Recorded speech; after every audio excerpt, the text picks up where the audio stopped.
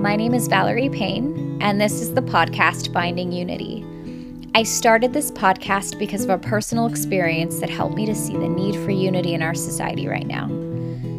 I hope that you will come along with me on my quest to find unity as we seek understanding, connection, healing, and love. Hi, this is Valerie Payne, and you're listening to another episode of Finding Unity. And today I have Shelly Schofield on. Do you want to say hi really quick, Shelly? Hi.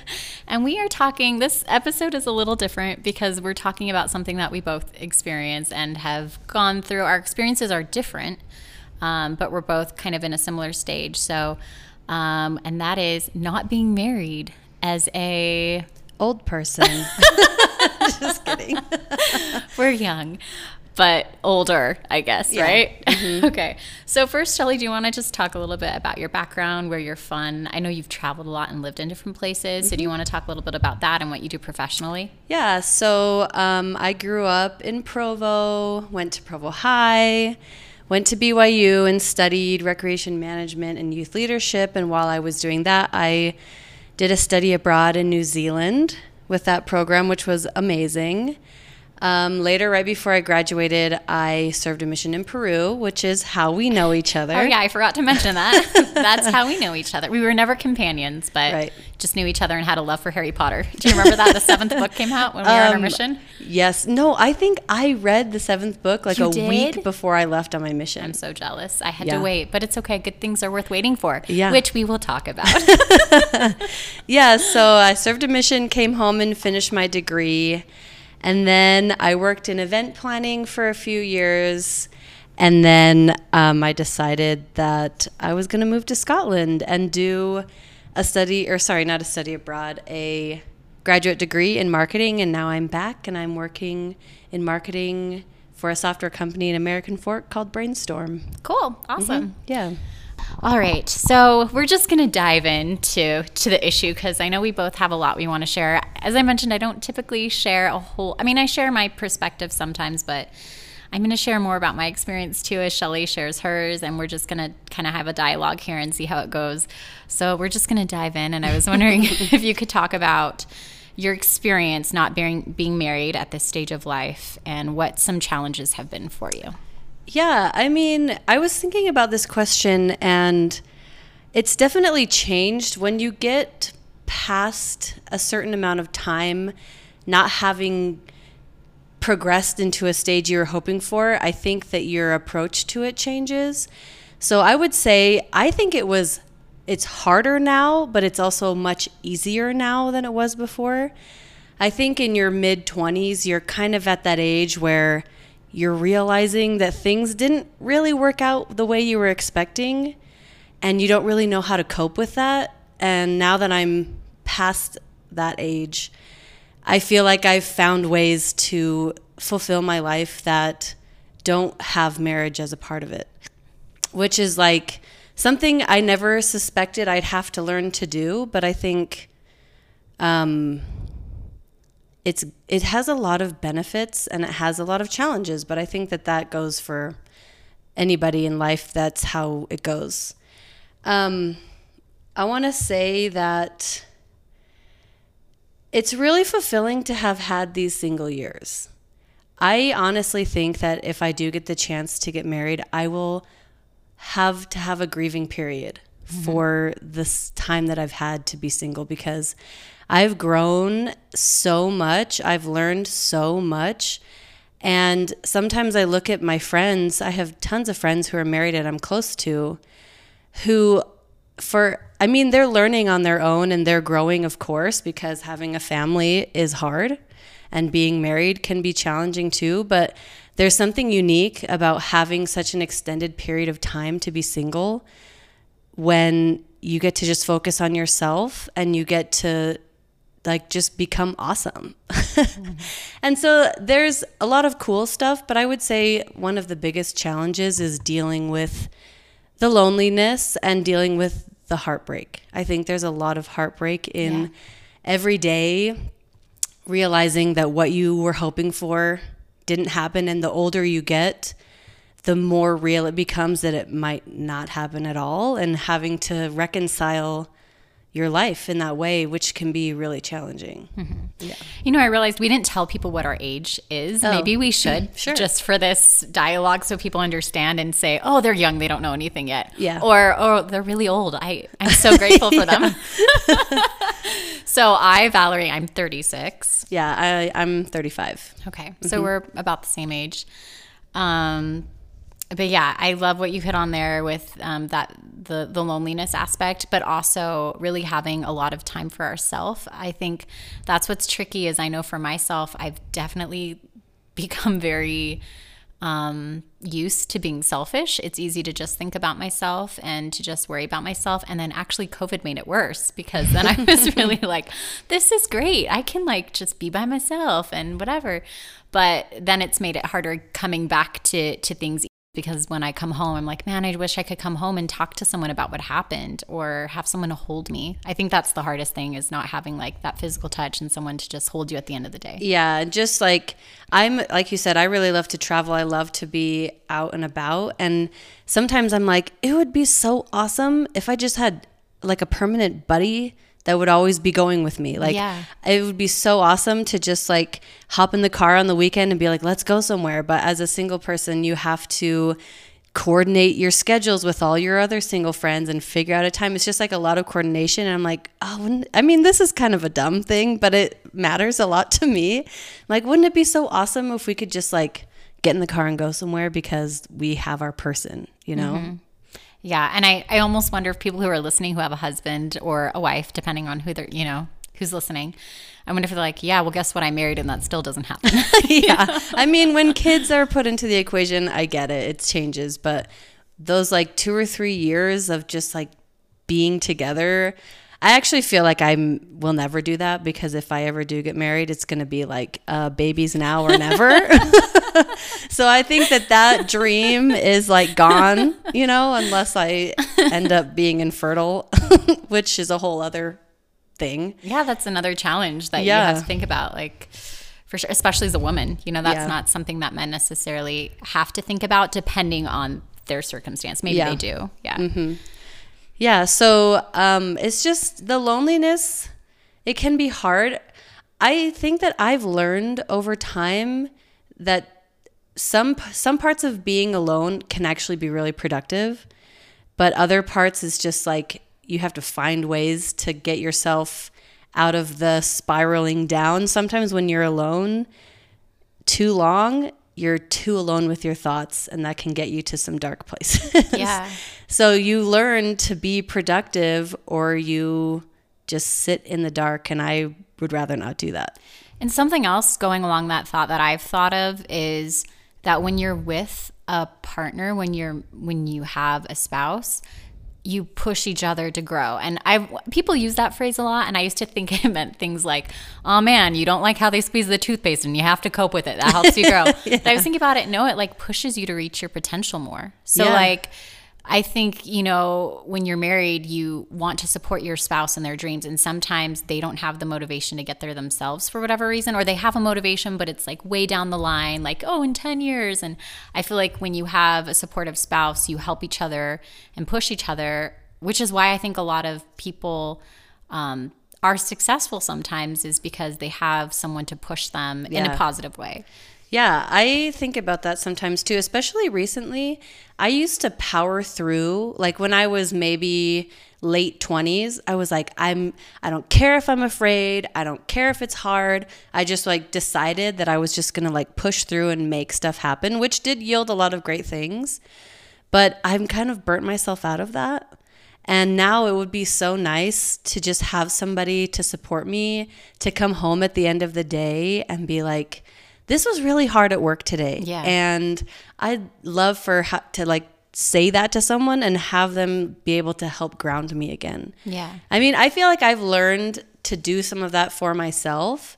And I've also learned to find people who I trust. Like I have a friend at work who I recently realized I do that with. I'll go into his office and be like, this is dumb, and like and he's a really nice guy, and he'll like help me and listen to me, and even like we'll go on, one-on-ones. I don't know if that term, people know that in like a business world, one-on-one is just a meeting with one and one.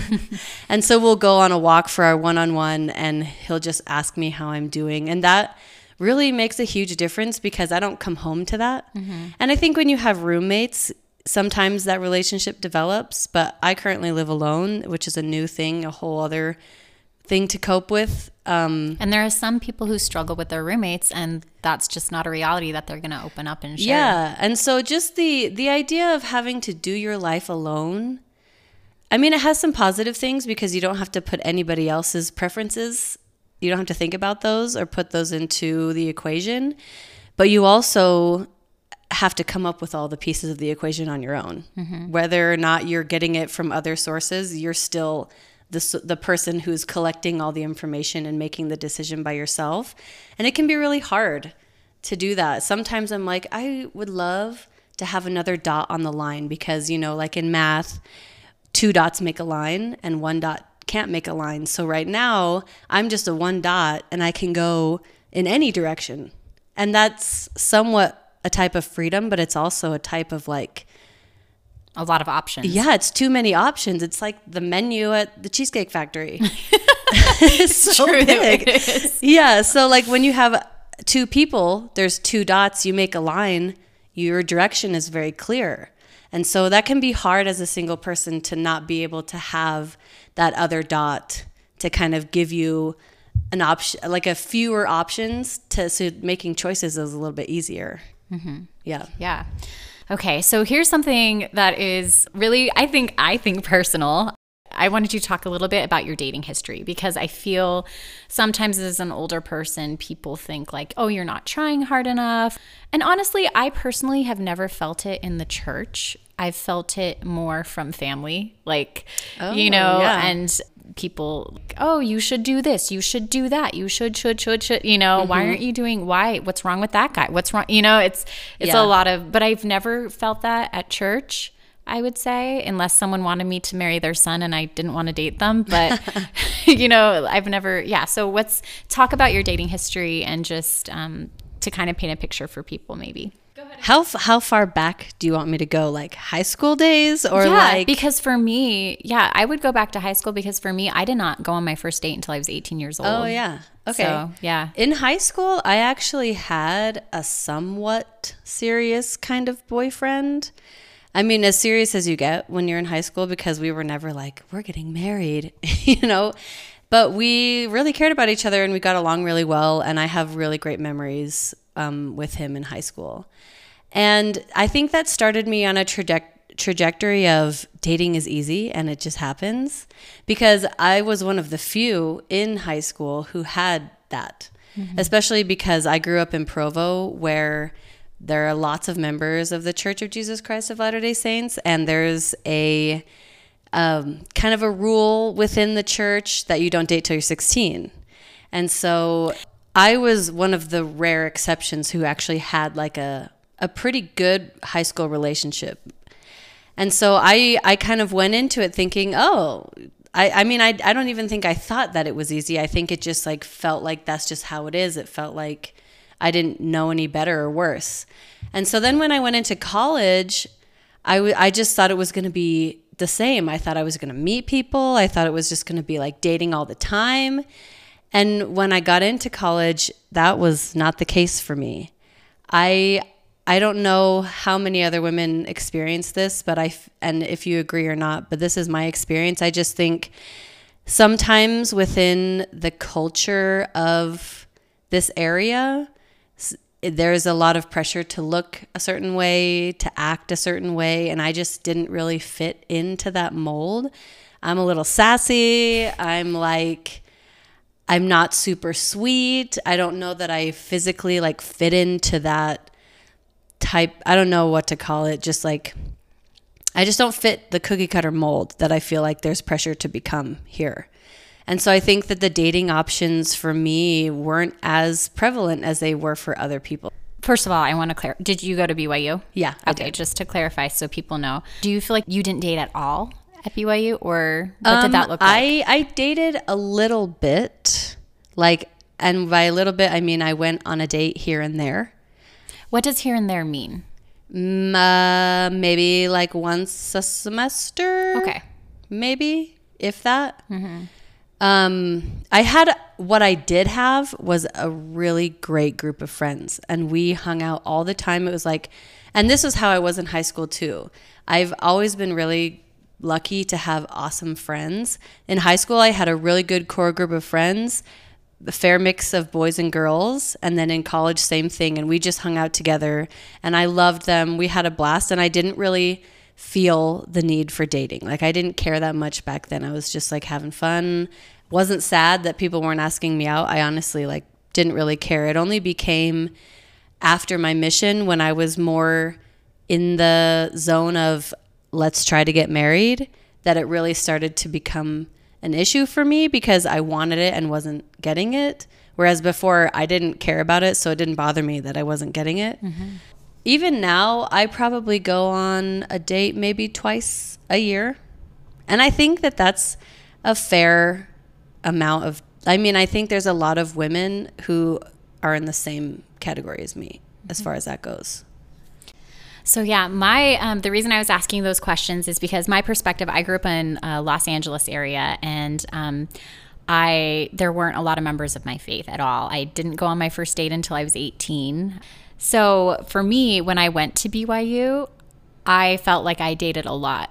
And I wonder if it's perspective, because when you're saying like twice a year, I'm like, wow, that's like a ton. Like, Really? Well, I definitely dated a lot more at BYU, but it was a lot of first dates. That's my experience. I just went on tons of first dates with a lot of different guys, but I also said yes to every guy who asked me out when I was younger. Yeah. Every guy. But I do know for a fact there are people who don't date at all, even our age. And so I do think that what you're sharing is very valid, that there are certain people who aren't dating at all. So how do you feel that like having these lack of dating options, especially in college, has impacted your mental health, or did at the time anyway? Has it at all? Yes.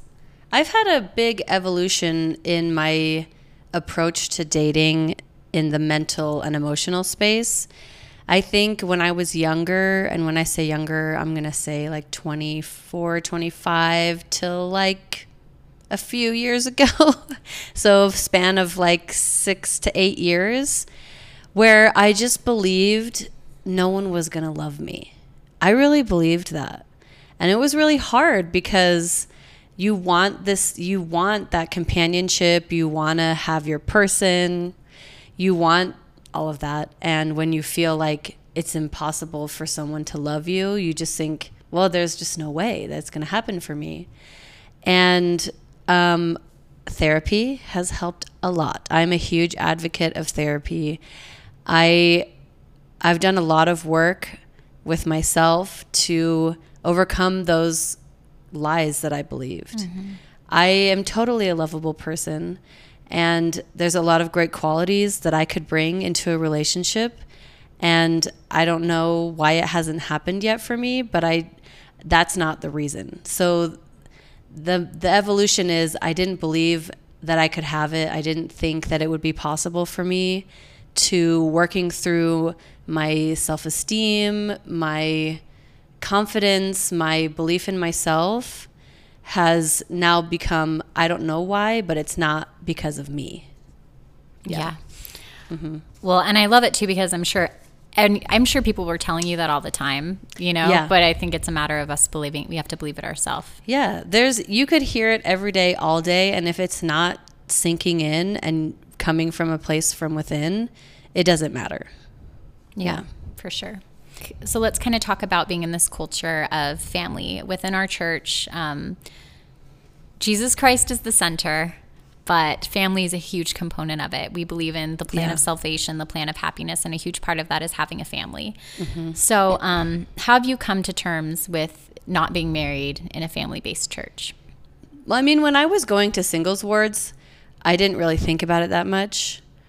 I was just like, I had a lot of fun. So I didn't care that much that I wasn't dating. When I had a really good group of friends, I had enough stuff going on with my leisure time that it was like, who cares if I'm not going on dates, because I have these awesome friends and we're doing all this cool stuff. It's only the times when maybe I've been doing that for 2 or 3 years and I'm realizing, oh, I'm not getting anywhere. This isn't progressing for me. This is just like fun, which is good, but you can't have fun for 20 years. You know, you have to move on and progress. And so there came a point where I would say when I was 31, so about 4 years ago, when I was like, it's been awesome. I've grown a lot. I have these really great friends, but I need to like get going with life. And if marriage isn't happening, then I'm going to do something else. And so I decided to go get a master's degree, and I moved to Scotland because I always wanted to go there. And I thought, oh, when I get married, someday I'll go have this great adventure abroad with my husband. But then it ended up not happening. So I was like, okay, well, then I'm just going to go and do this by myself. Mm-hmm. And it was really hard, but it was such a huge growing experience. It was so amazing. Every day was hard, honestly, but there were also so many cool things about it too. It's a really hard thing to move to a different country by yourself and to start school. Mm-hmm. Like that was no easy feat, but I grew so much. Yeah, culture change, figuring out all these tiny things that you take for granted when you're living in your homeland. Mm-hmm. So I think it's been a gradual process, but just over time, I've slowly, step by step, come to terms with the fact that things didn't work out how I thought they would. Mm-hmm. And there's still so many other things. I have this analogy that I use all the time. It's open and closed doors, which isn't a novel idea, but for me, it makes a lot of sense. Where you can pound and pound and pound on a closed, locked door, you're not going to get anywhere. But if you like look around, there are a lot of other open doors that are available to you. And I've found that I'm more happy when I'm pursuing what's open than what's closed. And I've just felt I've done my due diligence in trying to date and get married. Like I've done a lot of things that just haven't like yielded any fruit really. But so I think that door is closed to me, honestly. So when I turn around and stop banging on that door and I pursue other things like a career or education or developing talents, all of these things, those opportunities come. And that's how I know that's where God wants me to be, because when I'm pursuing that path and opportunities start coming at me, I think that's the right way to go. But when you're going down a path and it just seems like you're not getting anywhere, maybe that's not where you're supposed to be right then. Yeah. Yeah. First of all, I think it's interesting because what you shared, I don't feel like is necessarily within the church. I think people, even outside of the church, probably feel that way with just not being married and pursuing things. And the other piece of advice I just wanted to give that's helped me is you talked about, pursuing education and having those pursuits that have really helped you to find purpose. Mm-hmm. And something that I've struggled with is I feel like, especially as I've been older and not married, is I feel like you kind of have this checklist of things you do in life. You go to high school, you graduate. You go to college, you graduate. Mm-hmm. For me, I went on a mission. For us both, right? We went on a mission. We finished it. We do all these things. We check the boxes. Mm-hmm. And then when you hit our age, when we've gone to school, when we've studied, and I mean, for me, I've still done other pursuits. I've received other certifications. But my point is, for me, I think it's Marie Kondo. Isn't she the tidying up person? Oh, yeah. Uh-huh. She says, what sparks joy? And I think that we all have to find what sparks joy. And maybe that's not education for everyone. Maybe that's not getting a PhD. I've thought about getting a PhD just so I could be called Dr. Payne. But yeah, maybe I really feel like that's not where I'm supposed to be right now in this point of my life. And so what are other things that can spark joy and help me to find meaning and purpose and happiness? Yeah, I totally love that, because right now I'm taking singing lessons and that sparks so much joy for me. I love that. It's like an instant mood booster. And so it doesn't have to be education. It can take any form. Mm-hmm. You don't have to feel pressured to do these like checkbox things. Yeah, you don't have to do that. But just finding the open doors for you. And everybody's doors that are open and closed look different, because I have a lot of friends who did follow the formula and those were the doors that were open to them. Mm-hmm. And so it's just figuring out for yourself. I think Sparking Joy, following that as like a guideline is awesome to help you figure out like where you should take your next steps. And then just like, what do you want to do? Try it all. Yeah. Yeah. Yeah. The sky's the limit. Yeah. Yeah. Go skydiving. Just kidding.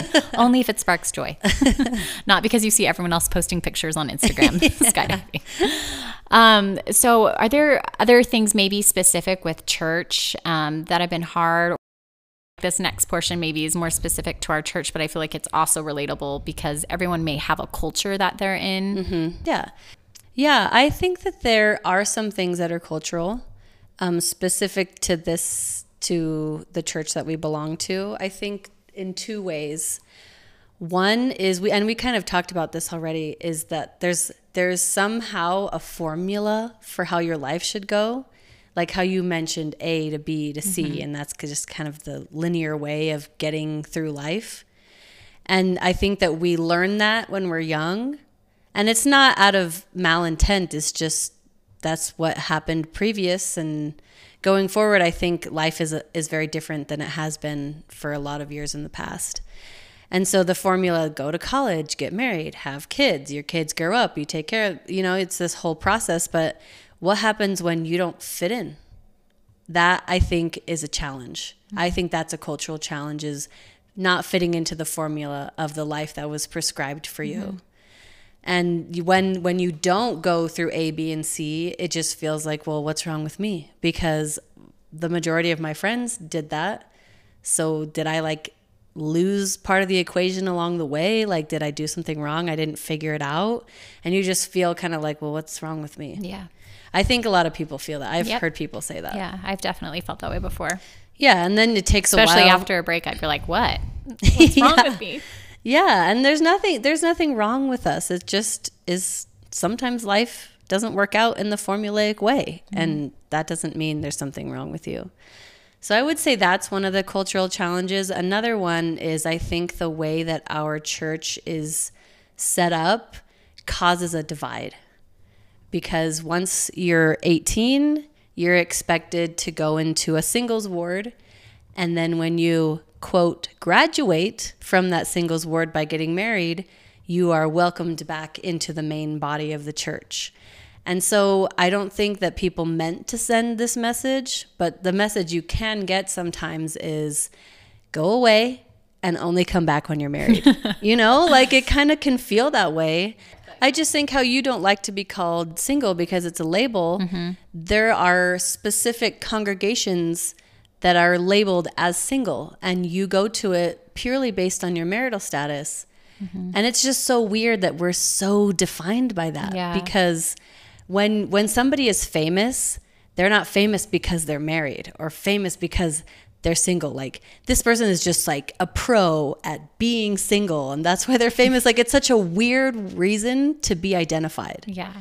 And so I just think that there's a systemic sort of divide, because when you reach certain ages, you either come back or you stay, or you get married and then you come back. It's just like, if that really clean break didn't happen right at 18, I think that we wouldn't feel divided by single and married. Mm-hmm. And so I think the challenge is, you just feel like sometimes you can feel like there's no place for you in the main body of the church because you're single. And I don't think that's true.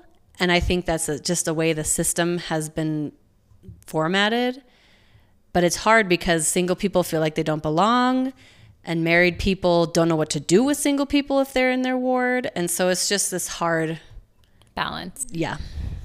And it's interesting too, because we talked about this a little bit previously, and I think it also does kind of depend on what your congregation looks like, because I've been in wards, they're called a family ward, where there are a lot of people who aren't married, or there are a lot of people who are divorced, or there are a lot of people with different life circumstances. So it, for me, never felt like people didn't know what to do with me, because it was just very different the way it looked.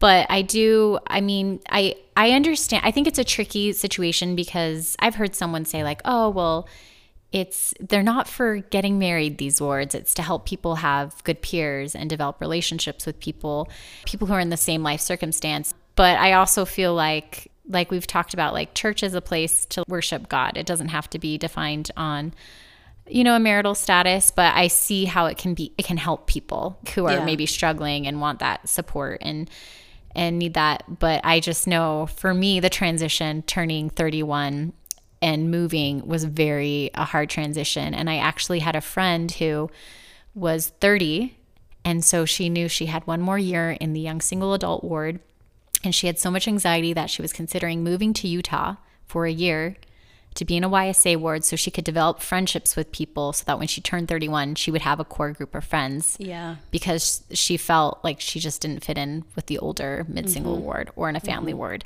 And so she was basing her life, like big moves and career choices based on her age. I think it's a challenge. And for me, I know it's been a challenge, but our faith is kind of our faith. And I think that at the end of the day, that's our ward isn't going to really affect that. I don't know. If you're going to church can provide a social life for you. Yes. But if that's the only reason you're going to church, maybe reevaluate. Because anywhere you go, like when I was living in Edinburgh, the ward, there was one ward in the whole city. It was a family ward, and everybody just went there. And it was hard because there was very few members that were able to lead and take on responsibilities. And so when I went there, they gave me a ton of stuff to do because I was able to help. And so there's just single ward, family ward. Being a member of a ward is to be there to join with other believers and to help where you can. It's not about finding a spouse. I mean, you can do that there. But I don't think that should be your main driver for going to church. How have you kind of like found faith as well? I don't know if you want to kind of talk about that. So within our faith, we always talk about God has a plan for you. And his plan is so much better than whatever you could come up with for yourself. And he's a loving Heavenly Father, and he cares so much about you. And I believe that is true. But sometimes it's really hard to believe that is true when you want something that you know he wants for you and it's not happening. Like, how does a loving Heavenly Father truly love me but kind of ignore my requests, or teach me that this is what you should want, but you're not going to get it, So it's just like, it can be hard because you're like, is this a joke? Like, do you really love me? And is this really what you want from me, to like have this life that I never expected to have and wasn't necessarily what I was looking forward to? And so it can just be a little hard to reconcile that God loves you and life is hard. Those two things can be really hard to deal with. And I know that other people in totally different circumstances from mine feel the same. Yeah. It just looks different. It's the deep question, why do bad things happen to good people? Yeah. And so that can be a really hard thing to grapple with. And one thing that's helped me, and this is something I came to in therapy, so I'm just going to put another plug in for that. I really believe in it, is that giving up control over things you can't control really brings a lot of freedom. Yeah. When you just like, okay, I can't control this. I've tried for a lot of years to control this and it hasn't worked, and it's just made me feel worse. So when you kind of give up that control and put your trust in someone else, something else, whatever you believe, it is freeing. The weight is lifted off of your shoulders and you're like, okay, I mean, this wasn't my plan. This wasn't what I was thinking was going to happen. But it's in the language of our faith, it would be like submitting to the will of God and just saying, I trust you. I don't understand, but let's go, I guess. And Yeah. so I've just kind of, and that's really hard to do. I resisted that a lot, and I Yeah. still resist it. It's a daily choice for me to live this way, because Yeah. even some days I'll still get into this mindset of like, oh, this is so annoying and I wish I could change it, and why is it happening like this? I still do that. I'm not immune to it anymore. But I remember what it was like when I was pushing so hard on that closed door. It wasn't making me happy. Yeah. This, at least, there's more happiness to be found in the other open doors than there is to be banging on a shut one. Yeah. So I just decided, like, I just decide every day, like, this is where God wants me to be. And it's not necessarily my first choice, but I'm just going to hope that it ends up being something awesome. I love that you shared that. And I think that the banging on a closed door thing, it reminds me of just what you said about traveling to Scotland. It was Scotland where you said you kind of had this idea of always Yeah. living in another country with your spouse and having that experience. And for me, I think that's why I've loved to travel so much and appreciated it so much, because I know I'm a romantic, and the likelihood is I'm probably going to marry someone really poor. Like, it's just me. It's me. I'm like, But very isn't much, that romantic? right? I don't know. There's something to me about like I don't know. So for me, traveling and doing all these things, I'm doing them now because I don't know realistically that I'll have that opportunity when I'm married. And so would you rather live your life banging on a closed door every day, or pursuing opportunities you may never have Yeah. when you're married? Yeah. So It just doesn't always look the way you envisioned it. Like in Yeah. your brain, it was like you're whisking off into this world with hand in hand with this guy, and it's going to be so magical. Disney ruined us. Yeah, but kind of. That's why I actually don't love rom-coms. I They do. get me in this brain of like, oh, and it's just not real. Anyway, yeah, but it's just like your dreams can come true, but they just may not come true in the way you imagined. Yeah. Yeah.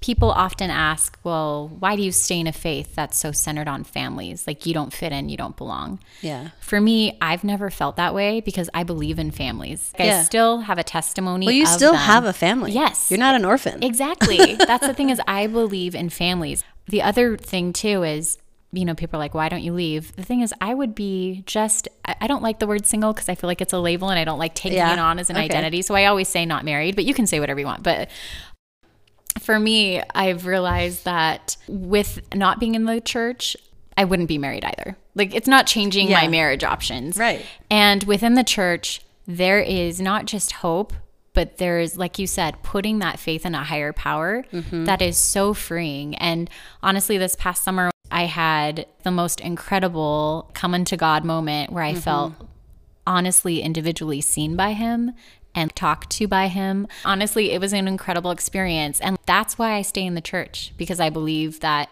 God is really there and that he really does love us and that he really does have a plan for us. And Yeah. like you said, the hard thing is accepting and letting go. It's super hard. Yeah, the reason I stay in the church, I guess I'll answer that question too, is because I don't go to church because I'm married or not married.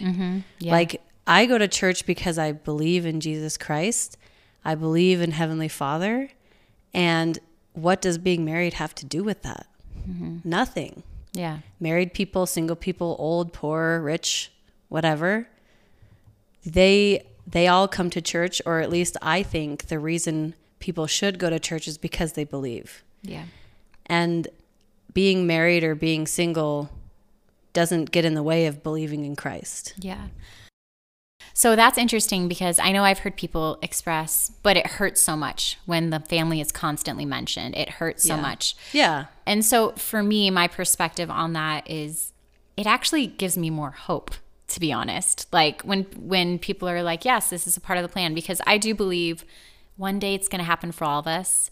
And I get it though. Like, I get how sometimes, for me, it's funny because a lot of my feelings don't happen at church. They happen more like in my family life. Yeah. But like, I love my sister. I love my brother-in-law. I love my niece. But sometimes it makes me sad and it hurts when I see them like go to Disneyland together or go to Knott's Berry, like do something as a family. Yeah. And I'm just like, oh, I want that. Yeah. But again, that has nothing to do with the church. It's, to me, an eternal principle that is a truth. And it hurts because it's it's a real thing that we want, and we don't always have what we want. And I think that's okay to have that desire. I don't think there's anything wrong with that desire. Oh, yeah. Yeah, of course the pain is real. I have felt it. I think anybody in our stage of life has felt that. And that's something I think you have to reconcile fairly often. Yeah. Because it is kind of in your face all the time.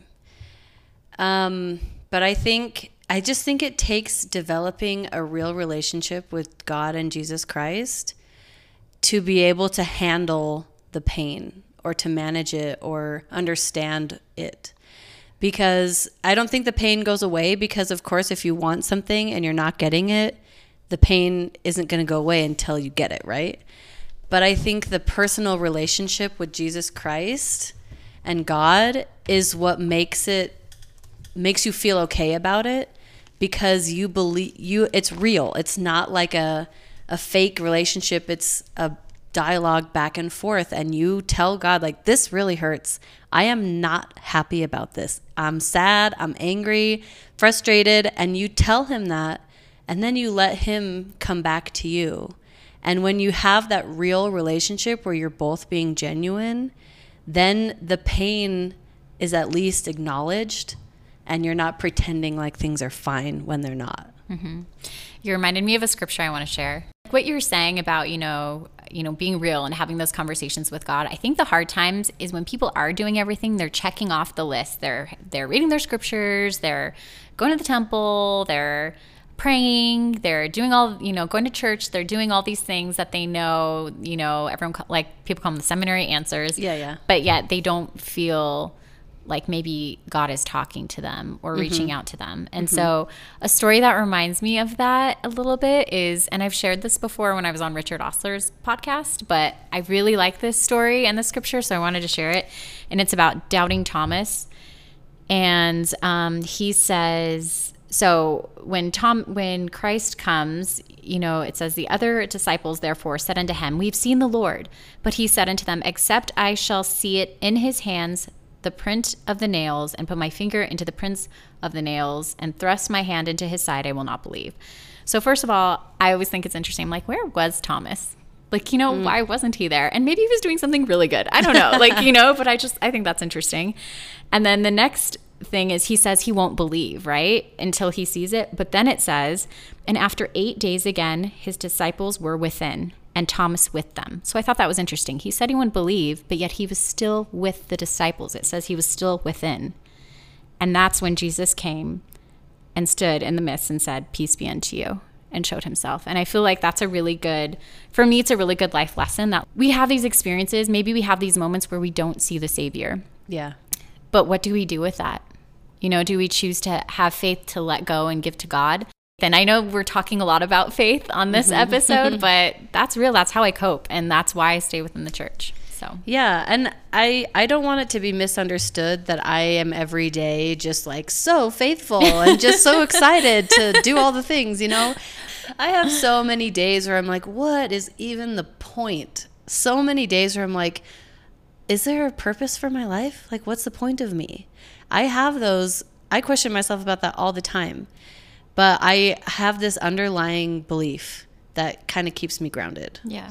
And so it's not all like, just have faith and it'll be great. Because I've definitely had my own times when I was like, God, are you, like, what's going on? Are you around? And I've had my times where I've had to make the decision, am I in or am I out? Yeah. And it was a real decision. Like I thought about it and had to make that choice. And so it's not like I'm just like, have faith and you'll be great. It's a choice and it's a process, and there are ups and there are downs. Yeah. So I like to ask everybody who comes on, what does unity mean to you? So if you can just kind of answer, what does unity mean to you? I think unity means when no one belongs, everyone belongs. I felt that a little bit when I was living in Edinburgh. I don't know if people know this, but it's actually a very international city. There's people from all over. When I was going to school there, I was one of, I think, maybe 2 Americans.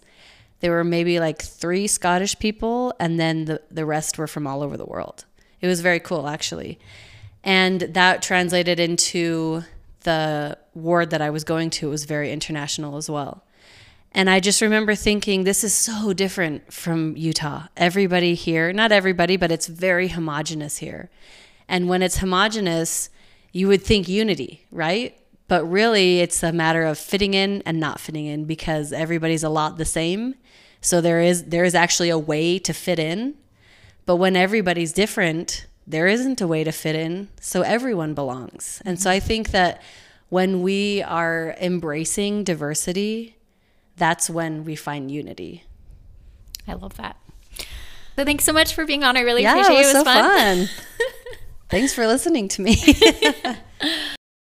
If you enjoyed this episode, please like it on whatever platform you're listening to. Remember that it's okay to disagree. Unity comes when we can agree to disagree while still maintaining a love for one another. For more on unity, follow us on Instagram at finding.unity or on Twitter at finding_unity.